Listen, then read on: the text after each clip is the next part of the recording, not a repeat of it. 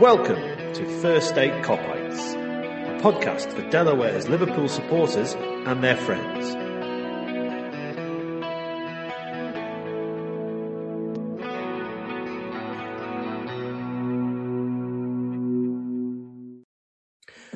Hey, thanks for joining us on First State Cop-Ites. It's episode 2 of our 4th season.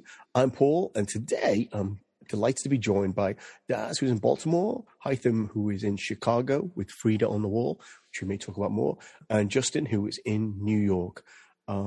Great to see you all, and if you're listening, it's still great to see you all. We're going to do a new innovation. We're going to do 3 parts to our show this week, because that seems to be in vogue, we've discovered. And in part 1, we're going to talk about some expectations around this season, and we'll start with an actual listener question, and the question is: how do we think we're going to line up this season? And clearly, we're not going to play the same 11 players every day, but I think part of the question is kind of about formations, about how we might use certain players. So I thought what we would do is kind of work through kind of from back to front how we think that the team will line up mainly for this season. We'll do a lot more on expectations for the season in the episodes we do before the season actually starts. But I thought we'll start with kind of some discussion of players. And I'm going to go to Justin first and start with the defense. Joe Gomez, it was announced this week, has a brand new contract. I think it takes him to 2027, which feels like, I don't know, a lifetime away. Do you think that makes any difference to the way we set about the season, or do you think we're going to go with a kind of a Matip, Konate rotation, and assuming that everyone else stays where they are? I think he's going to play a bunch at both right back and center back. There's a lot of games very quickly, and one of the things that I think you're going to see is Van Dijk is going to be rotated a bit more regularly this season. So I think you're going to end up seeing kind of there will be 2 of them who are the left-sided center backs. There's going to be 2 of them who are the right-sided center backs. And that's what you'll see. I guess the question is going to be, is Joe Gomez going to be a left-sided center back, going forward? And that's where he's going to get his minutes if he's playing in the center back pairing. I also do think, though, he's going to play a bunch at right back, because even though Calvin Ramsey's been brought in, he's 18 years old and he needs to learn the system. And also there's a huge jump between playing for, a team in the Scottish Premier League to the English Premier League, right? It's like the Scottish League is probably about the same quality as lower level Championship, upper level League One.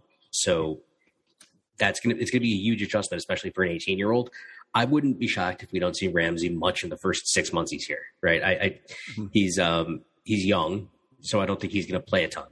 But I think that basically you're going to see, Gomez is going to get games at center back, and he's going to get games at right back. I think the question at center back is just what are the different pairings that we feel confident playing? Because I kind of feel like your first choice pairing to me is probably Konate Van Dijk. And, with Matip playing a bunch.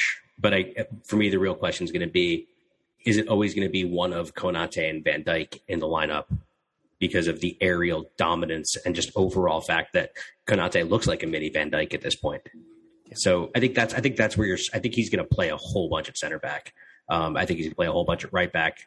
Obviously, the 2 fullbacks, the first choices, are very much going to pick themselves. But I just do think that we should see a decent amount of rotation, particularly on the left too, because Robertson had to play high intensity games for Scotland right after the season ended because of World Cup qualifiers. Yeah. So I would like to see Kostas Tsimikas be used less sparingly than he was down the stretch of last season, because he is a very good footballer, and he's, I think there's just a lot of minutes he could play that would be really helpful and useful for us. Yeah, I think one important factor, and I think you're right to point out the number of games that because of the World Cup and what it is. But what do we got for sure? Matip, Tsimikas, and Robertson will have essentially a month. I don't say a month off, but certainly a month where they're not going to be playing kind of games once or twice a week, depending on what team they play for. So that may also play into the selection. Haytham, we'll go to you next, and we can all, if you've got a perspective on one part of the team, we'll do that in the roundup. But want to just touch on the midfield, and it feels like there's been a lot of Keita chat in certain circles especially the last couple of weeks. Kind of story is that Liverpool are trying to offer him a new contract. Same is certainly not true of Oxlade-Chamberlain. People have sort of, I was astonished to see somebody said he'd only made 19 starts last season. I wish I'd gone and checked that. But so I'm a big fan of his. That doesn't sound like a lot, and does perhaps leave me with more questions about the midfield than I might have had before reading that stat. What are your thoughts about kind of where we are and it's always easy to say we need another one, but what's your thoughts about how the midfield is like to shake out, and what's some of the kind of go-to options you think that Klopp and Linders will go with? Yeah, so I was in that group of people who were like, oh, we need people in the midfield. But, the more I think about it, we have options. I think basically your starters, for the most part, will be Hendo, Fabinho, and Thiago, right? And depending on the system, too, because, I think the systems might change a little bit. Not all the time, but, a few times here and there, just because of the introduction of a proper number 9 now. So, you guys have talked about playing a 4-2-3-1. So just depending, we might play with only 2 midfielders. But go into what you were referring to when it comes to Keita, to me, Keita for the past few years, although, he's contributed a lot, but I still look at him as a player coming off the bench. I think that's at least what I'm used to be honest. And I know the consistency is not there. I mean, to me, when it comes to Keita, the glass is half full. It's not half empty; it's half full. Obviously he can bring a whole lot more. Now, about offering him to other teams and all of that stuff, I'm not sure about that. I would have imagined that it would be Ox, actually, not Keita. Yeah. But if it's true, then it's probably just because of the value, because I can see teams paying more for Keita than Ox. And then, lastly, just from the perspective of options, if Ox stays, I actually see him staying, not going, because he's in Thailand at this point. Yeah. So that just tells me that, he's not going anywhere. Like a lot of the players nowadays that are not going to be part of the rosters next season for other teams, that they're not even joining the preseason camps or the games or whatever. Ronaldo, for example. He's got family emergencies, doesn't he?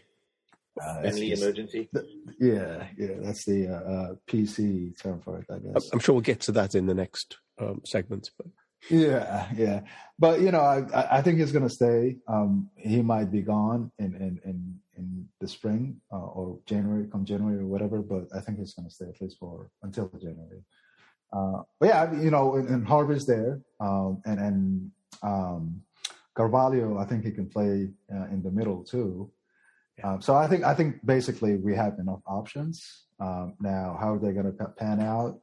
Milner still around,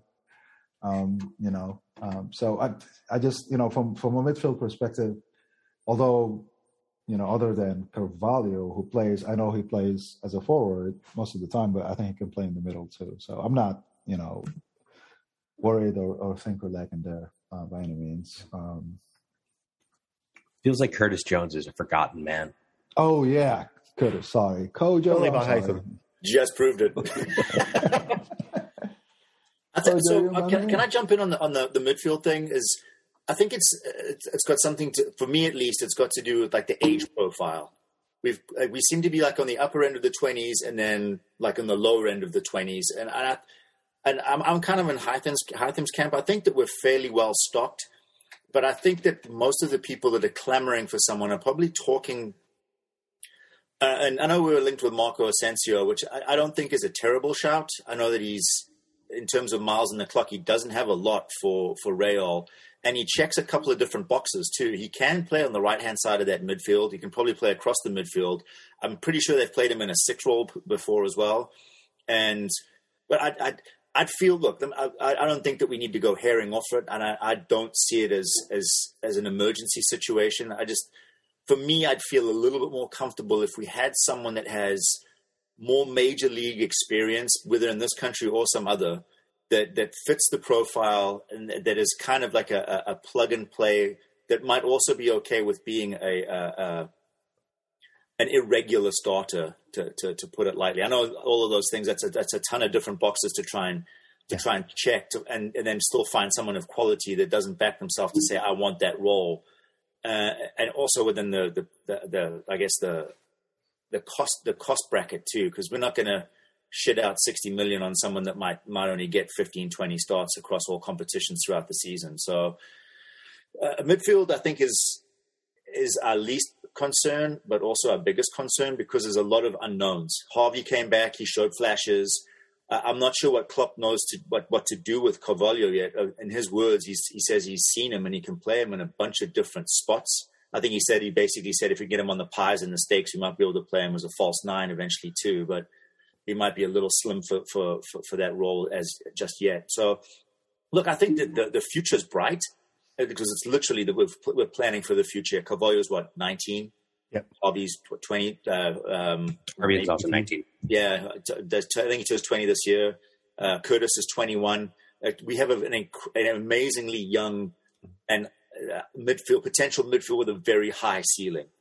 But I think that there's a little bit of a gap between someone that might be able to come in and just fill that role in a more mature, I guess, I hate to say mature fashion, but the lack of a better way of putting it, someone that can kind of provide that stopgap. And I think that when a lot of people we need more midfielders than just spouting it, maybe I shouldn't speak for everybody, but I get the sense that's what they're looking for, is a little bit more of quote unquote proven quality, whatever that looks like for people.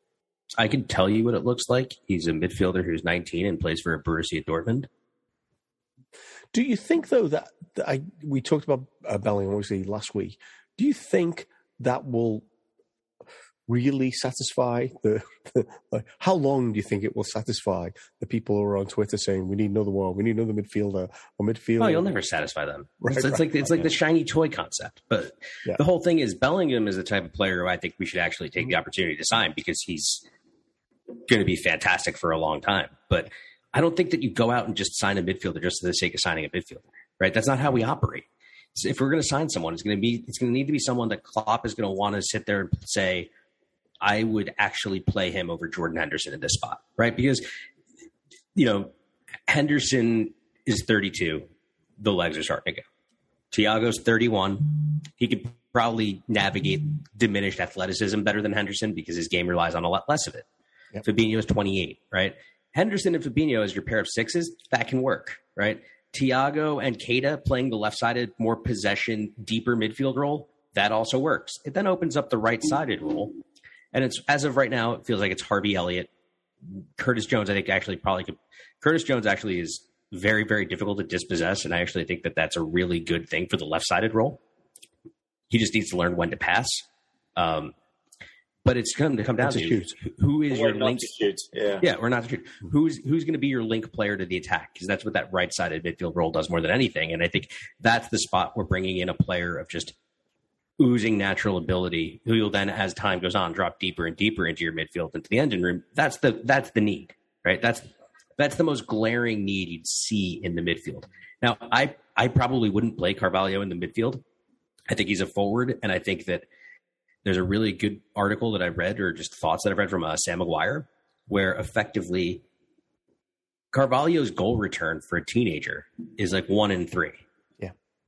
You don't want to take that natural goal scoring instinct and tamp it down by just keep shoving it further and further back into the midfield. That said, we did that with Gini Wijnaldum, and he was pretty damn good. So maybe something like that does happen. But it feels like Carvalho really could just be a forward who might just explode very quickly. But I think that we would discuss this, I think last week, Paul, with the potential, and I think this speaks to the original question too, is like, what could you potentially see a shift in a stated shift in formation? Because I was listening to, it might have been the Rap, when they're talking about, it was the old West Ham coach. He's like, you can put any system you want down on paper, but it depends on the personnel that are playing it. Yeah. And so the natural inclinations will come to the fore. Like, you can coach people into playing positions, and like Genie is a perfect example. Naby Keita is a perfect example. But I actually wouldn't surprise me if Klopp doesn't try and shake things up a little bit, because, Justin, to your point, those 2 6s, if you have Naby if you have Fabinho and Hendo standing next to each other back there, that's a heck of a wall in front of those back two, because that frees up Robbo and Trent to do what they do best. Yeah, it just means that you need to solve the creativity from midfield problem in another way, because I wouldn't exactly class Henderson when he's playing the 6 as highly creative, and I don't think I'd class Fabinho as highly creative, right? So you need it's like, if we do that, teams will try to shut down our approach play from fullbacks, and it's basically, okay, there's another body there who's playing as a 10. How is he going to create? And I think there's all sorts of different problems you can solve. But you bring up another good point, which is formations they're just physically where people stand. You can think about a 4-2-3-1. You have Jurgen Klopp's 4-2-3-1 at Dortmund, Rafa Benitez's 4-2-3-1 at Liverpool. They're nothing alike, right? Philosophy also plays a part there, and you can do whatever you'd like with a formation. But in the end, a playing philosophy is more important than how you line your players up. But Klopp's also big in letting guys figure it out on the pitch. He's like, I have my Teutonic precision, but I also will give you guys room to be able to navigate like in pitch situations. Whereas Benitez was formation tactics at all costs. Yeah, I don't know how much freedom he gives people. I think there's so many strands here. So just let me try and kind of weave it back. You threw in Asensio. I think the Anfield Rap did a really good show on Asensio, which basically he's unlikely to come to us unless we sell Chamberlain, because that's the hole he would fit. He isn't that prolific. Carvalho, unlike Carvalho, you will notice in our agenda, I have him in the attack, because like Silva, it would appear, Marco Silva, who clearly, we're not going to rate as one of the greatest coaches ever. Well, maybe we've got reason to like him. But he played multiple variations on a 4-2-3-1 and 4-3-3 with Carvalho in one of the more forward positions. And I mentioned this last week. I mean, he seemed to make that team tick, and which I think, to Justin's point, would mitigate against him necessarily being a midfielder in our formation. But I think the other thing is, I think the Hendo and Fabinho in a 6 depends on who we're playing, right? If we're playing a top 6 team, maybe it's a top 3 team, I don't know, whatever it is anymore, then I think their opportunity to be kind of creative from those positions is less than when they're playing, kind of an average team, a Man United. Manchester United. Yeah. I think Fabinho and Hendo can be creative from those positions because there's lots of opportunities. Witness Hendo's pass for Salah's 5th goal at Old Trafford, which I'm never ever going to forget. So I think some of it's about the teams they're playing as well, about like how you'll set up the midfield and how effective people can be in the different roles. Final theme, which we mentioned Elliot. Sean Rogers of the Anfield Rap was on a show last week, and usually only does the aftermatch.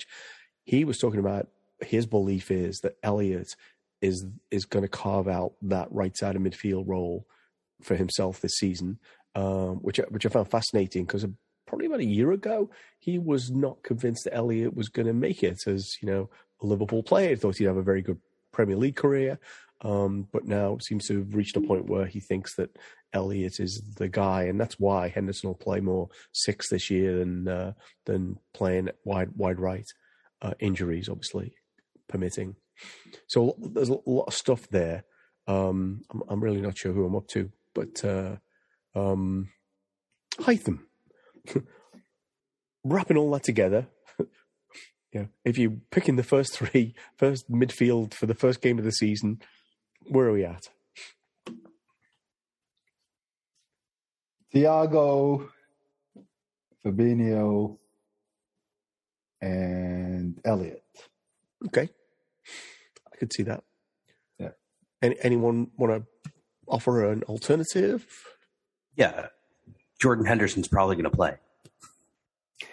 I don't think people are used to the amount of Henderson, Thiago, and Fabinho they're still going to see. Yeah. I think that's still going to be our big game starting midfield until, barring injury or a massive, massive, massive loss of form. Like, I think Henderson has to lose more form than he did in the first half last season. Yeah. And I think some of it will come down to preseason, actually, as well. Any advances on that, Daz? I'm kind of in the Justin camp there. One thing that's curious about that is like Naby Keita always seems to be on the outside. It's interesting because there's no Naby curious people. They're either a Naby file or a Naby phobe. Yep. There's no Naby. So I'll just go. I'm with Justin. I think that probably Keita's first guy off the bench, and then you'll probably see Elliott, depending on what his preseason, to your point, what his preseason form is, next off the bench. And I'm sure we'll say this 500 times a season, but there's also 5 subs, which will probably play into how they set the team up. Go ahead. There is one thing also on the Naby file thing that Daz brings up, which is it seems like Henderson and Keita are often like pit against each other by a certain element of the Twitterati, and the two of them actually tend to play well together, which is the part that like I feel like people miss. It's like they naturally balance each other well. Like they were a starting midfield in a bunch of games where we played really, really well.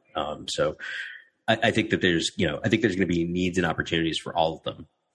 Yeah, no, I agree. And by the way, I don't think it's. I think the conversation is less about like who got it right and more about what are the considerations that you would take into that game. And to your point, Fulham away probably isn't the most testing game we're going to have in the first 10. So therefore, the midfield that's picked that day might not be necessarily the number one midfield that you'd pick against Chelsea or Man City. Let's move to the attack and include Carvalho in that conversation. And I'll start. Daz, you can start with this. There's Darwin Nunez, as I'm trying to get his pronunciation right. Obviously, we've added Carvalho. We've got Luis Diaz with a preseason. I don't know where we are with Firmino, and obviously there's Salah to consider along with them. Oh, Diogo Jota. I think that's who we forgot last week, right? What are your thoughts about where we're going to go with that? And I'm sure some of it's down to formation, like we play 4-2-3-1 versus 4-3-3. But what are your thoughts? I'll start by answering the question about who my starting midfield would be for the Fulham game. Starting attack line, and it'll be Luis Diaz on the left, Bobby Firmino down the middle, and Mo Salah down the right. Nunez to come off the bench, first sub, and depending how well it's going, I wouldn't be surprised to see Carvalho carve out a couple of minutes, again, depending on how well it goes, and probably down the left-hand side for Diaz, just to see how he does. There's always those unknowns and those intangibles that you can't account for. It could be that Bobby gets a knock, or he knocks his missus up and pulls a hamstring doing it. But for me, like, I guess we're in explicit category again. Knocking up is it not explicit? Is it? Pulling a hamstring can be explicit, by the way. I've done it to the point where it is. Mm-hmm. I think you'll go with proven, tried, true, and tested. So you'll probably see a lot of the same old in the starting lineup. And look again. The intangibles are Diogo Jota. I think it's fair to say wasn't his his early season self towards the end of the season, and that's not a knock on him at all. It's just he got that ding, and he didn't seem to come back the same. I'm wondering if that's Salah. Yeah, and I think that might have something to do with the fact that Luis Diaz showed up and hit the ground as hard as he did, and so. But yeah, I think the future is bright, and again, it's equal parts exhilarating and terrifying to think like that we lost one of our keystone players, one of our linchpins in Sadio Mane, and now you have this exciting youngster that you never know. You don't know what you're going to get from him just yet. He could set the world on fire. He could pull a Peter Crouch and not score a goal for the first 10 games of his career. But I don't think that's the case. But you just don't know. So you're on tenterhooks, and I think that Klopp will go with what he knows to start the season and allow Nunez to because it's the preseason's 4 weeks essentially. It's not very long. No. And to get a sense of, and it's going to be a lot of chopping and changing. So I think that you'll probably see Nunez right before the World Cup kicks off. I think you'll probably see him come in and start getting some starts. Yeah. I didn't make the point about the midfield, but in terms of the attack, obviously Luis Diaz and Mo Salah will have that month to take a breather, hopefully, and come back refreshed for the second half of the season. Which the other guy, well, I don't know about Carvalho. Is he Portuguese? He's Portuguese. But he's not in the Portuguese squad, right? A good first half of the season puts him there. Good first half of the season puts Bobby in the Brazil squad. Yeah. A lot of motivation for those guys to play well. Yeah, well, we could talk about Tite's selection, and maybe that's true, and maybe it's not. So, but Justin, thoughts about the attack, and again, I'm sure some of it's going to depend on actually how the preseason happens. Because if Nunez scores a hat trick against United, and however this plays out, scores a lot of goals in preseason, there'll be a lot of pressure to pick him, I think. I mean, the one thing that's been driving me nuts all off season is how little fanfare a player who scored 21 goals and assisted 6 more last season for us in Diogo Jota is getting. He's a really good player. He's a fantastic finisher. I think it's just the fact that his last goal in the season came against City, and there was a month left of the season to play. I think Daz is onto something where it's a Luis Diaz, driven concept. I think it's just basically we got Diaz in without a ton of coaching time to really kind of adapt him into the squad. I think an actually coached Diaz with a full off season probably gels better, and that's going to create a lot more space and time for Jota or Nunez. And I think there's also going to be certain situations where we might see 4 forwards. You might see Salah, Jota, Diaz, Nunez all on the pitch at the same time. I think I'm roughly aligned with what I think the opening day starting 3 is with Daz. Only thing is I just think that Jota's going to start over Firmino. And I think that a lot of people need to keep some faith in Diogo, because he's quite good. I don't disagree at all. I love Diogo Jota. But I think in terms of knitting things together, I think Bobby does a better job. Oh no, he absolutely does. I think it's whether or not that knitting things together comes from one of the forwards, or if we're going to change our play to have one of the midfielders do more of that link role, especially if it's going to be a Harvey Elliott stepping into that role. He plays the right-sided midfield role a lot different than Jordan Henderson does. He's going to want to be on the ball a lot more decisive and creative. Like Henderson, as a right-sided midfielder, his job is create space for the other 2 to serve balls in. And if you get open, cross, right?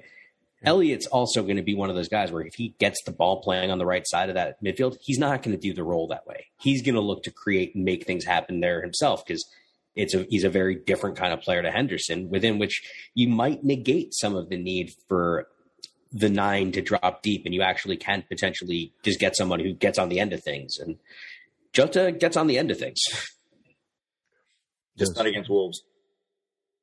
Well, he did score. Well, yeah, anyway, yes, he did score against Wolves. He just didn't score that chance, like the one where he managed to beat the goalie and hit the guy on the line. Yes, I'm going to go to you next, Hytham. But I guess my thought process here is, I think I agree. I think that Daz, you're absolutely right, and Firmino has knitted things together very well with the Salah, Firmino, Mane line. But it feels like we kind of need to transition to the next thing. And I am wondering now, all of Salah's goals last season, who were the players playing alongside him the most in the games where he scored? Because I'm suspecting that Firmino was playing in a lot of those games because he didn't play a lot in the second half of the season. He says confidently without the stats to back it up. I'm thinking that whatever, I think Diaz is going to be central to whatever we do. I think Salah, though, now that we know he's going to be around for a few more years, that's going to be a big part of figuring out how to continue to bring the best out of him, which the previous kind of lineup obviously was designed to do. So, Hytham, where are you on the sort of front one, front three, front four? Because I do think Justin's right. We'll be playing a front four at some point. First of all, I just have a question, and it's for a friend. Can we get Mane back? Is it, is it possible at this point? I'm just kidding. Yeah, I think I agree with both guys. I don't really have a lot to add to it, except for I'm in the Justin's camp. I think Jota is actually going to start instead of Firmino.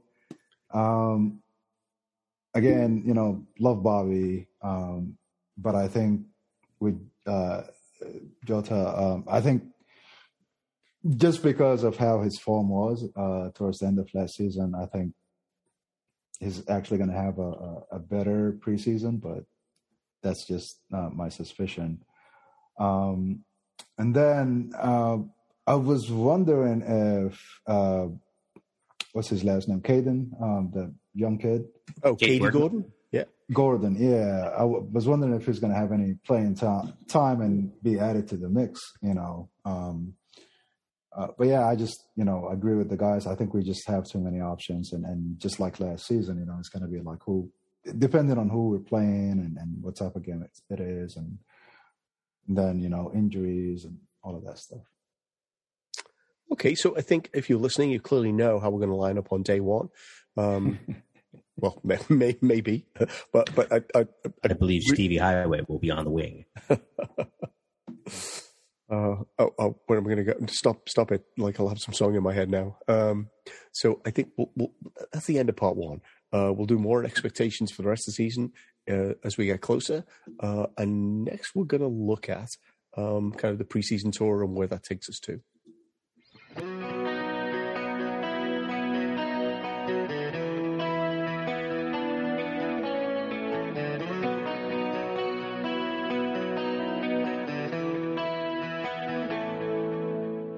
For the first month of the season, so we can touch on that as well, because that looks really unfriendly to a US audience with the plethora of 7:30 kickoffs on Monday afternoons. But let's start with first things first.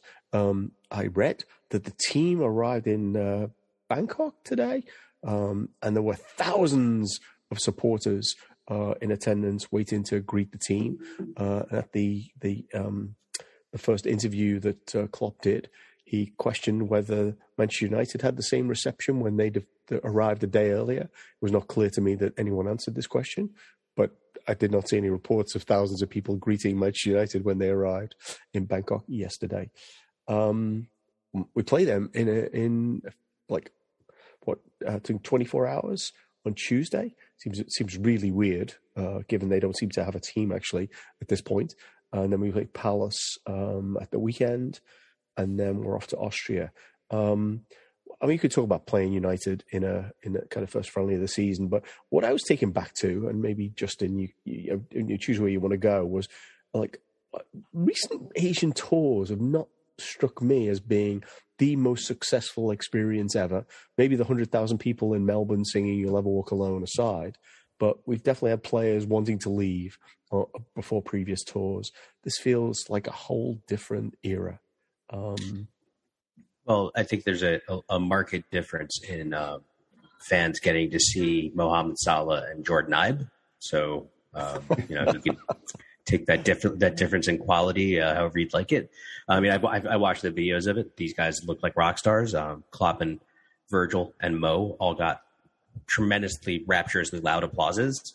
The one thing I do wonder about, and I think this might be kind of different than what a U.S. tour would be like right now, is obviously COVID policy is very different between Asian countries and the U.S. Masking and kind of some form of distance at least remains there, which wouldn't be here. So I do wonder how close supporters will be able to get to the team.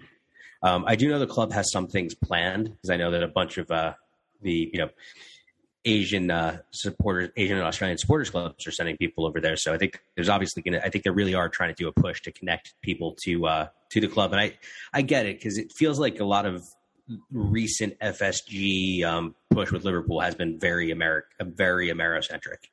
I think they see, the U.S. as a very fertile ground to plant a flag, but that support in Asia is huge. And there's a lot of money that the club can make there. So they're going to want to try to milk that for every single piece of goodwill and the money that brings with it. I just, these are tougher for me to care about, from the perspective of, I'm not huge into watching preseason games, because I don't think you learn a ton from them until you get really close to the season. Yeah. And they're going to be on at probably like 9 a.m. for us. So I'm not going to, unless I happen to be home on Tuesday morning, which I think I actually might, because I think I might be working from home. It might go on in the background. Yeah. I hope your boss is not listening to this one, but I'm just saying. My boss is a Liverpool supporter. Oh, okay. He'll be watching. He puts much more investment in preseason games. So I get to you, Hytham. Happy to talk about playing whoever United put on the field, or Palace this weekend. But those previous tours, I think the last time they went to Asia, which may be part of why they hadn't gone back, was when Coutinho decided to kick up a fuss about wanting to leave. Wow. With hindsight, do you think he'd have ever done that? But anyway, that's a different story. And there were monsoons in Hong Kong, so I don't think they even got to play all of the games that were scheduled. Yeah, who's Coutinho, by the way? I'm not sure. Midfielder for a middling Premier League outfit. Yeah, so the last time they played United in the preseason, I actually was at the stadium, the Big House in Michigan. And it was fantastic, spectators wise. I think it was, I would say maybe 60% Liverpool fans and 40% Man U fans, and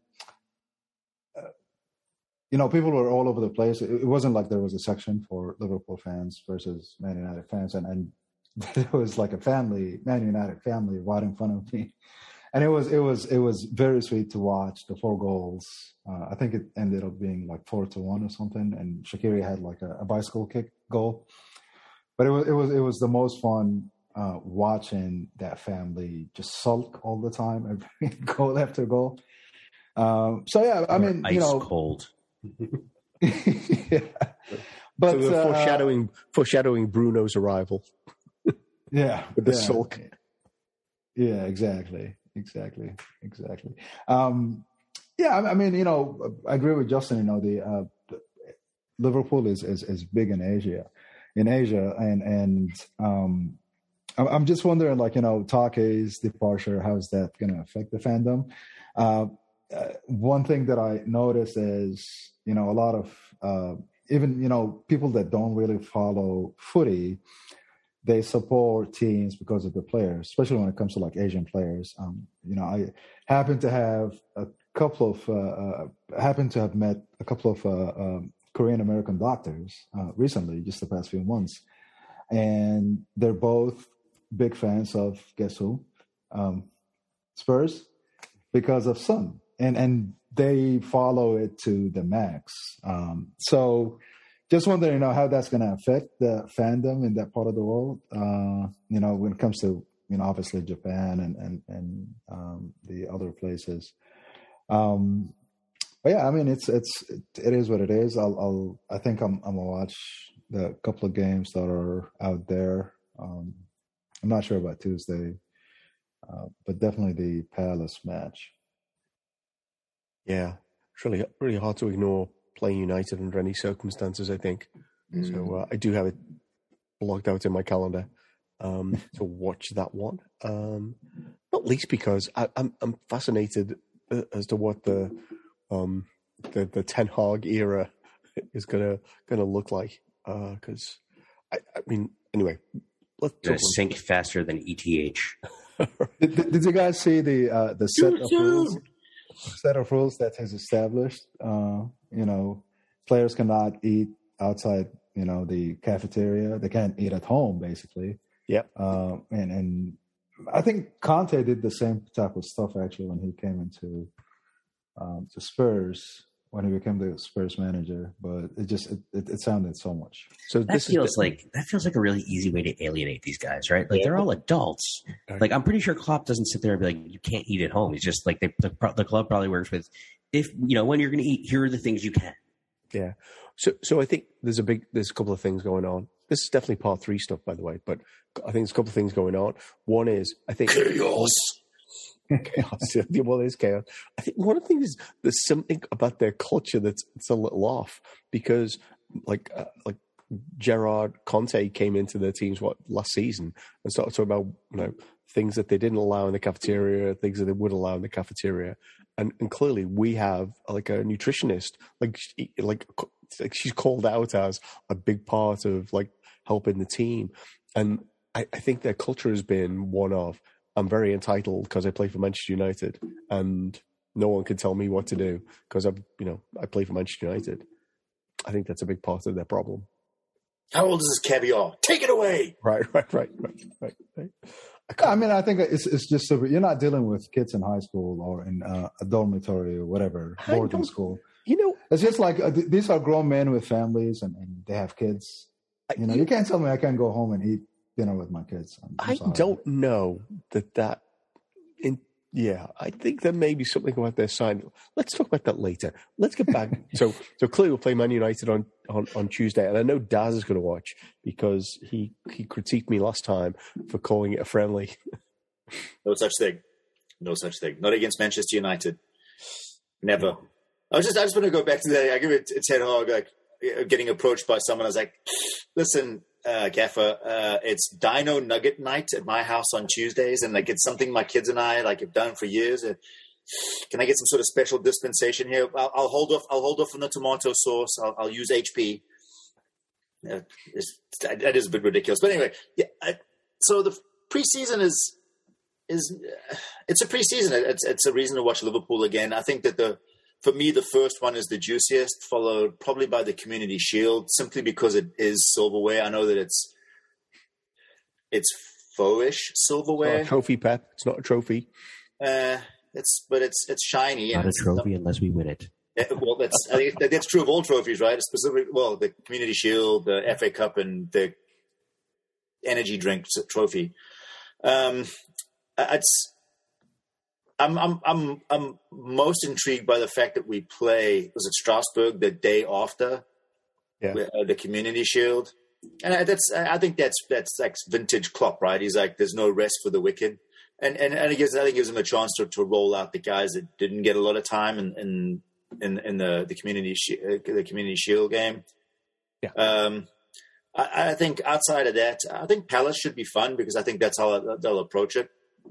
The Austria leg of the trip too. Like I know that they love a good trip to Austria, and we'll get all the great content with James Milner and his helmet on, and no one else wearing helmets, riding the bikes. But I guess it's nice to see them out and about. And to Justin's point, I do hope that there is some sort of fan engagement because fans have been starved of that for so long, and I don't think that they should feel like the sense of entitlement that we get to have it. But it's still nice to be able to be considered and have some access, because it does, like, that's what cements those relationships for lifetimes, really. Yeah. So I think it's a nice way for them to reach out and to be closer to the international fans. And we could do a whole segment about what international fandom actually means for organizations, for top tier sporting organizations, because they buy the jerseys, they buy the Premier League tickets on whatever outlet that they're streaming on. Well, you hope they do, but it's I think the preseason in general is a great way to do stuff like that, and I think Klopp straddles the line very well between both of them. I'm sure he's like, if you asked him what his sentiment was about going to the Far East for a preseason tour, he'd probably say he'd rather bin it. But I think he strikes a good balance in acknowledging what it means for those millions of fans, and that are closer to it and feel like they can reach out and touch that experience. But I don't know. I think I told you guys I've been football agnostic since we lost in the Champions League final. I don't think I've cracked open a channel that has football on it, period. And I'm ready to be hurt again. Yeah. So I read a piece today. It might have been in The Athletic, and it might have been a James Pearce piece. But it talked about what Klopp had changed about this Asian tour versus some of the others. And there's two big things. And I think we saw this in the US, actually. One big thing is that the players aren't, if you remember, like some of those tours where the players were out at Subway, they were out at different venues, like the players who were supposed to do preseason were doing all the appearances. Like what they've now enlisted are like Jason McAteer, Robbie Fowler, Sami Hyypiä, Vladimir Smitsa to be doing like the appearances, so the team themselves can focus on like playing and practicing. This tour is a week long, which I think is half the Man United trip, and we're playing 2 games and they're playing 5 in that period. And someone was highlighting how if Ten Hag's trying to really put together a team, this is far from ideal. You know, you're kind of away from home, you're trying to bond, you're playing all these like meaningless friendlies. Anyway, so it's next to the business decision, though, because I think that they're not a football club, right? They're a corporation, right? Yeah, yeah. But Klopp, I think, has enabled it to feel a much better scenario for Liverpool to travel to Asia this time around than the previous 2. I think that's the gist of it. I'm thinking we're unless anyone has anything else to say about next couple of weeks, because otherwise we're going to use our content up from when we like look back and preview and do all that stuff. We should probably leave it there. Oh, one final thing. Quick thoughts about the timing of the games in the first month of the season. If you had a chance to look at them. Oh, I believe we have. I mean, it's a 7:30 kickoff to start the season, which I get because they want Liverpool in one of the TV spots. Yep. I would have actually preferred to play the Friday night, but we're not. That's reserved for Arsenal to lose to some nobodies. Newly promoted team. I mean, on the bright side, we're playing a newly promoted team again, so a nice easy start. That's bulletin board material. That's how you get yourself in trouble. But the moving the Palace and the United games to Monday afternoons. Yep. Brutal. I don't know how I'm going to actually see the United game, short of faking illness. Okay, well, we should probably move on, just in case your boss is listening. Hytham, thoughts? Because I guess you have the advantage of those games being... Oh, are they earlier for you? They're earlier. My God. Yeah. It's even worse. Go ahead. Yeah, it doesn't really bother me because I have cats that start screaming at 5 o'clock in the morning, wanting food. So I'm used to getting up early. And yeah, it doesn't bother me actually moving matches around. It's fine. I tend to figure out how to find time to watch them. I'm just slightly upset that there's one Saturday game in the first 1, 2, 3, 4, 5, 6 games that actually most people would consider it okay to drink a pint of Guinness while you're watching it. 1 out of 6. That just feels wrong. I think what the United States of America, what's considered proper in terms of as a soccer fan, the proper time to drink went out the window years ago. I think it's just an excuse to drink whenever the hell you want. I just would prefer 2 of the 6 not being at 7:30 on a Saturday. My question is for people on the West Coast is like, if you're having a big Friday or a big Saturday night, you just roll it into the 4:30 in the morning kickoff, either at your house or at a mate's house, or if a pub opens that early, or do you try and snatch 2 hours of sleep and get up and thumb on the channel? So that's my question. Yeah. So I do know.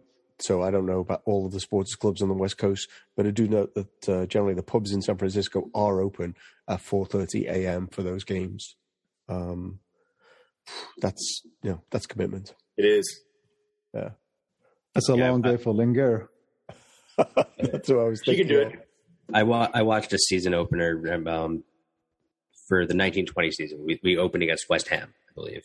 I can't remember if it was 1920 or 1819. But we opened against West Ham, and it was 1819. It was California, 5:30 kickoff. I watched it in my hotel room, while my wife slept. But at the same time, I have a lot of respect for anybody who's actually going out to a bar at 4:30 in the morning to watch a game. That's that's commitment. I applaud it. Yeah. So having watched a few games in Australia, those guys get up. So I watched it on my laptop, but those guys get up and go out to the bar at whatever time some of those games are, and they're 4 a.m. It's not atypical for a midweek game, and some of the Saturday games start at midnight. Yeah. So why are we complaining? Yes. Let's close part 2 and let's get to Erik ten Hag's destiny.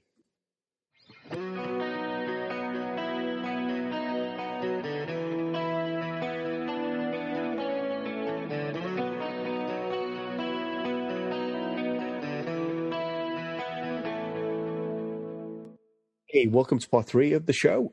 In this one, we're going to do a round of what's happening elsewhere. So here's where we really dive into comings and goings from different teams and what state they might be in. We're going to touch on Hytham and I on the Women's Euros, which are well worth a watch if you haven't.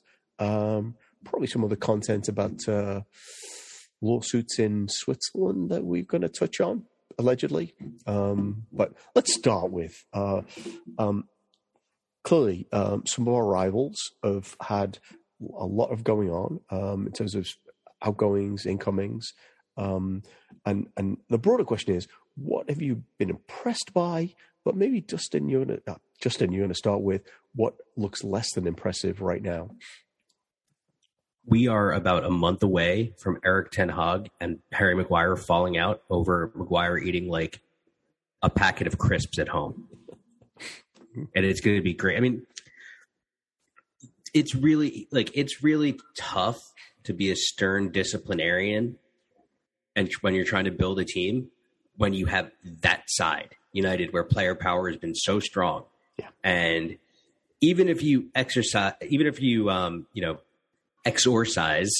the demon that kills the Red Devils at the moment, a forward who doesn't press, who might end up at Chelsea.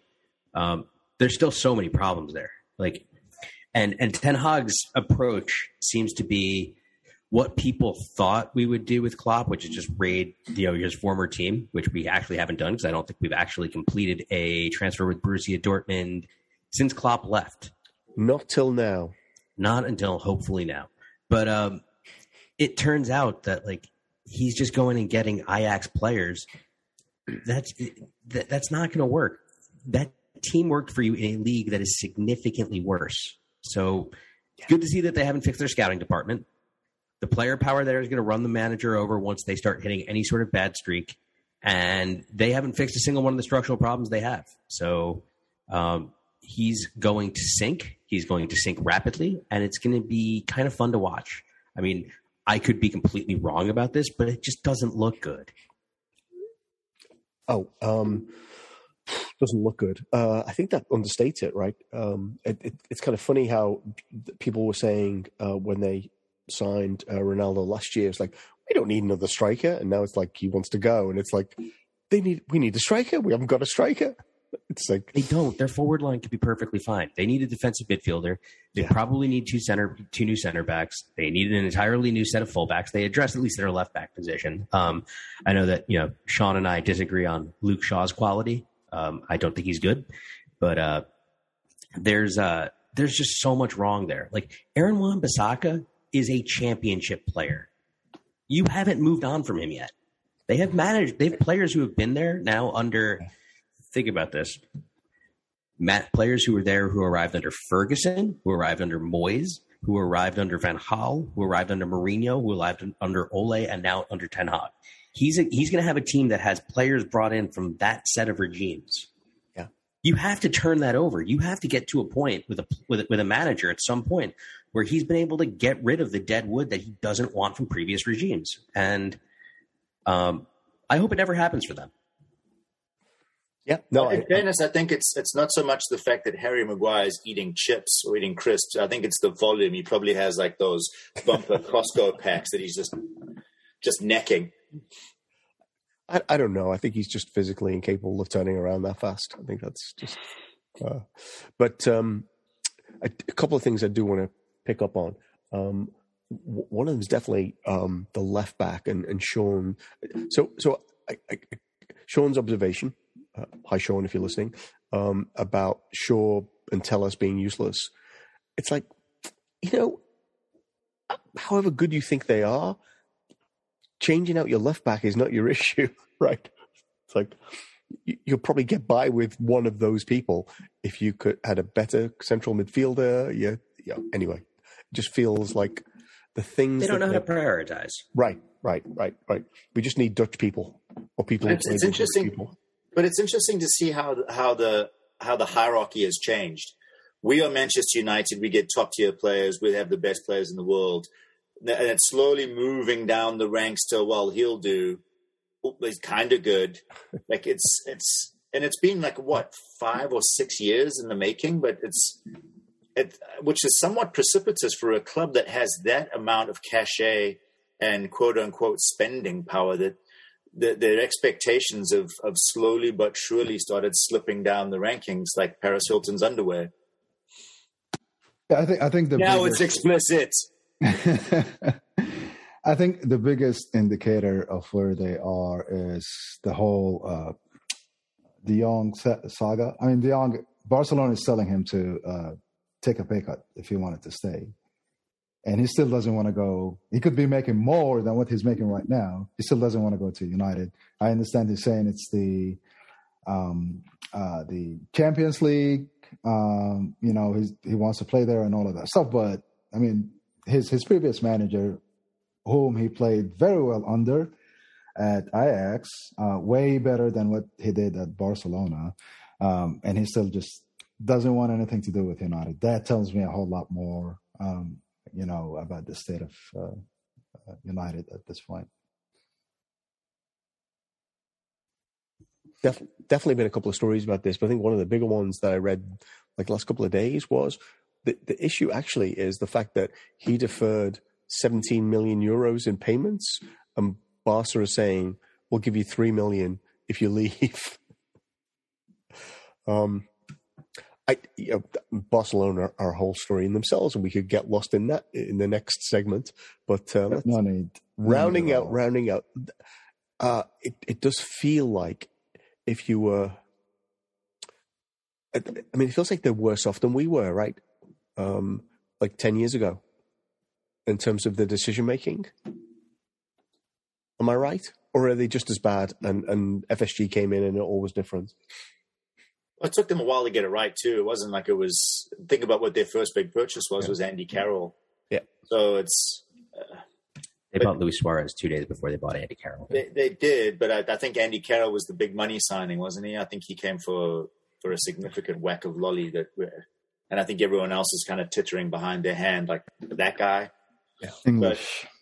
But, I think it's like ours has been a journey, and it hasn't always the signposts haven't always been positive or good. We've made missteps, but by and large, I think in the main, we've gotten we've got a large majority of it right. And I think that a lot of clubs are working under the bigger clubs are working under the auspice that they can continue to do things the way that they always have. And it's just not the world we live in anymore. Pandemic, business, it's people's expectations. They've all changed somewhat precipitously over the last couple of years. And you have to be facile and motile and bendy at this point. Like you have to be able to roll with the punches and expect that you're going to get punched in the face and have a plan for when you do get punched in the face, which I think we have done pretty well. And I think Manchester United and Barcelona are just taking blow after blow, and they don't have a defense for it because they're not quick enough on the uptake or the change. It almost feels to me, and picking up on Justin's point about United being like run like a business more than want to be a successful football team. I do think that if these things were priorities about like actually creating like one of the best teams they possibly could, rather than putting band-aids on like problems that they've got, figuring out that, that's the answer. I think they'd be in a better position. I think actually Barcelona's issue is actually the opposite. It's that they aren't operating like a business. They're operating like a group of people who are like, how do we end up being more successful or staying at the same success level? And equally, the decision making is awful. But it almost feels like it comes from a different place.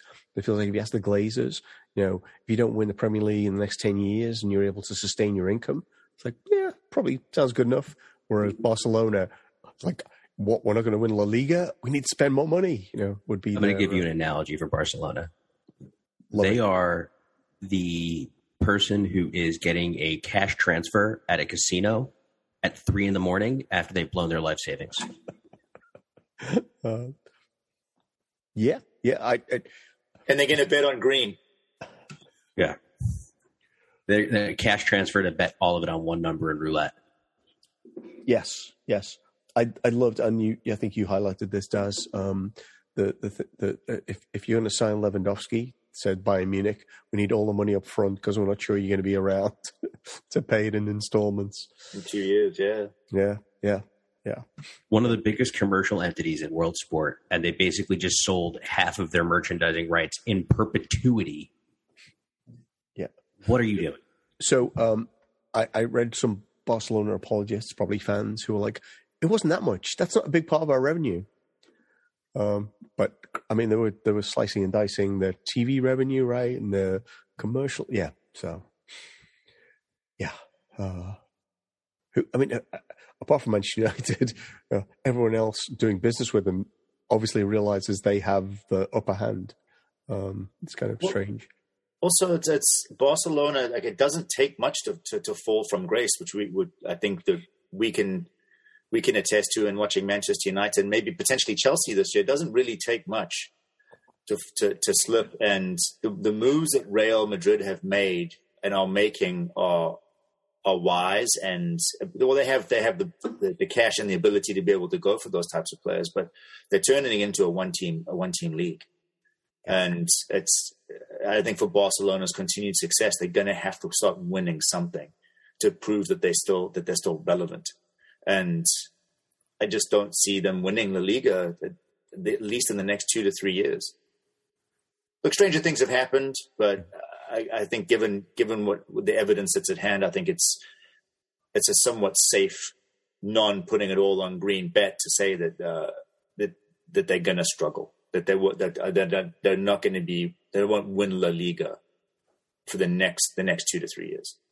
So I'm guessing from Hytham's perspective, then even if they win La Liga, they're not going to be relevant on a European stage. Right? For our listeners, he is. That's what I live for. Agreeing with me. Yes.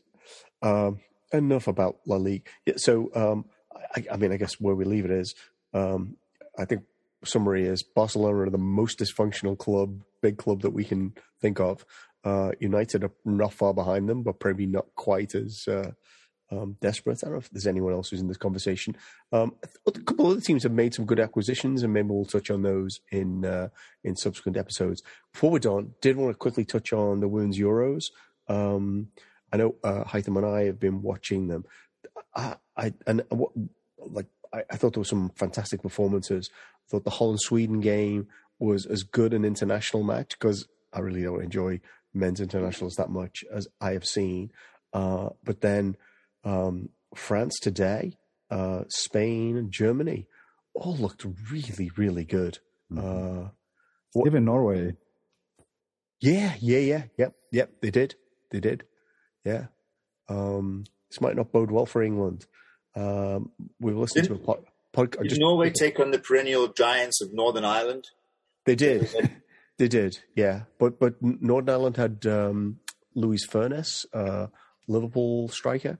Number 10, yeah. I think she's the only Liverpool player in the tournament, if I remember.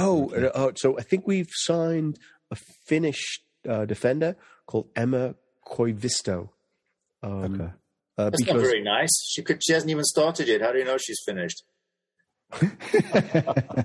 Well, I was watching the Finland game, and someone commented, said the Liverpool player. I'm like, what? I didn't know that. And then shortly afterwards, I saw the announcements about Emma Koivisto joining from. I think she came from Brighton. Could be wrong about that. I think Daz was also trying to counteract his earlier explicitness by telling a dad joke. Daz, Daz, take us away. Yeah, that's my job. Well, it's all our jobs, right? Go ahead. No, I was just going to say. Jokes now. Speaking of Furness, she actually had the assist for the one goal they scored. I think the first goal they've ever scored in the Euros. And I don't think it was an assist. I think it was a shot. But hey, I was definitely an assist. Come on. It was a shot. It was a shot.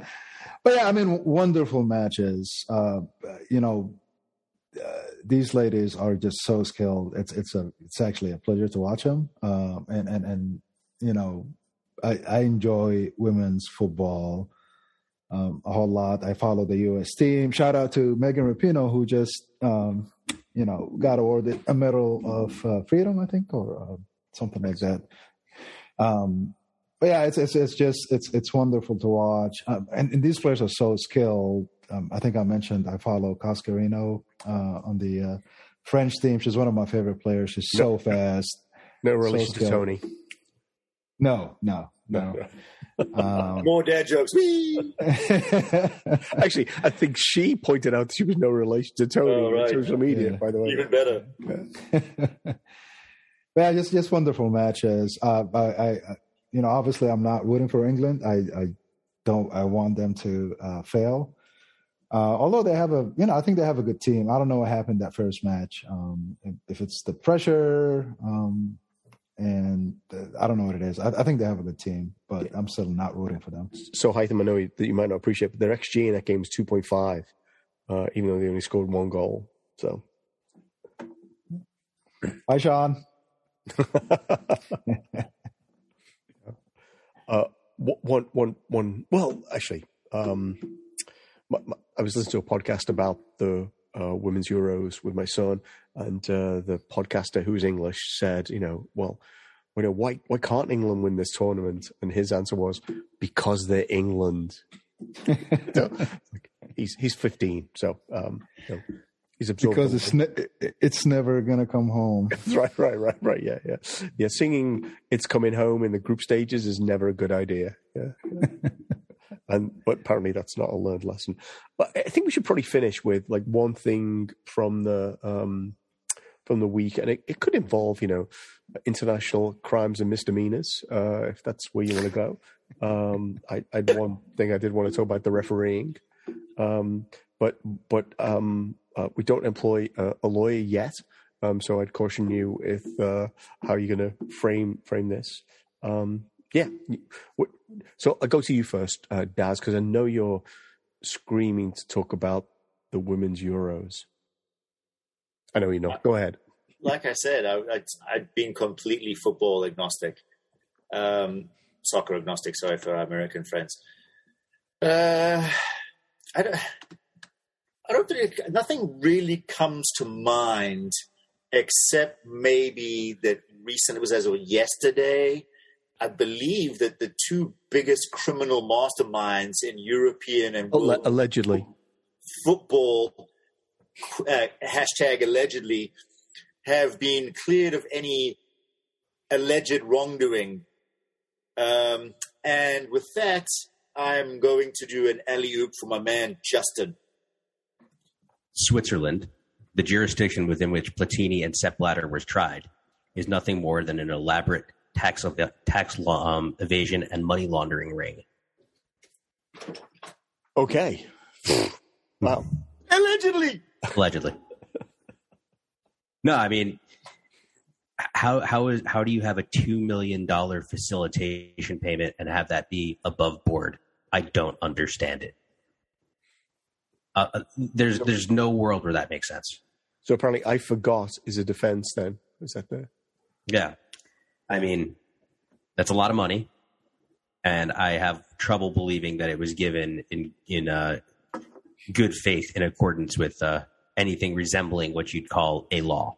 Yeah. Well, allegedly. Yeah, I think the fact is completely irrelevant. That the fact was it was timed with Blatter looking for votes. Right, that cannot have played a part in that money. I really wonder if Chuck Blazer's cats were allowed to testify. They had a really nice apartment, probably nicer than the apartment I live in. So that's yeah. We should send a link out to explain if people aren't familiar with the Chuck Blazer story about that reference. But it's very. In fact, my dad went to high school with him, and they knew each other. Really? Chuck Blazer's from Forest Hills, Queens. Wow. Yeah. So he was found guilty, right? So that's the straw that brought this all to court to begin with. Like the FBI took down FIFA through Chuck Blazer's money laundering. Yeah. The cats. It must have been the cats. Who gets an apartment for their cats? Like someone has lots of money coming from somewhere, right? If you're doing illegal activity, don't do something dumb enough to get you caught like that. Sepp Blatter, cat lover. He's not that foolish. Anyway, Hytham. No, I was just going. I was saying I'm a cat lover. Yeah, I love cats. Would you get your cats a $10,000 a month apartment in New York City? Yeah, I would if I had the money. Just getting money from FIFA. Maybe. I was living in it. I'm just saying, do you think that that's a really good way to conceal a crime? No. That just says, arrest me now. Yeah. No, it's one of those things. I mean, similar stuff happens all the time. Politics, and people get away with it. So I wasn't surprised, to be honest. They were comfort cats. They have special needs. So I feel like we're descending a bit. We should probably wrap up part 3 and kind of talk us out. Anything else before we're done? Can you descend below the bottom? Asking for a friend. You and I definitely can. What I would say is, I thought the chemistry was great, and I felt like there was even a word for Hytham and I to get in edgeways, so that's really good. So thank you. I believe we just got called out. Okay. We did. Okay. Was I wrong? No. No. Right. One thing we haven't mentioned actually is Daz's shirt, his retro 90s Liverpool shirt. Looks pretty cool. That's from the 90s, right? Or is that a later one? It's the Reebok. When did we get? Oh, that's funny. Early 2000s one. Yeah, it's early 2000s. Yeah. Oh, original. Yeah. It is. I haven't worn this thing in probably 15 years. Okay. Make it 16. Well, it looks like it fits very well. So it's either one of the really baggy ones they had, or you're living a very healthy lifestyle. Yes. Okay. All right. So let's talk it out here. We'll be back next week after Liverpool played their first 2 preseason games. Thanks so much to Hytham, to Daz, and to Justin. It was so good to see you all. If you enjoyed the podcast, please share it with a friend. You can follow us at First Day Copites on Twitter. We only tweet and retweet from sources we think are credible. Music is courtesy of Hypnotic. They're an electro-pop Welsh band, and you can find them at hyperfollow.com /Hypnotic, HYPENOTIC.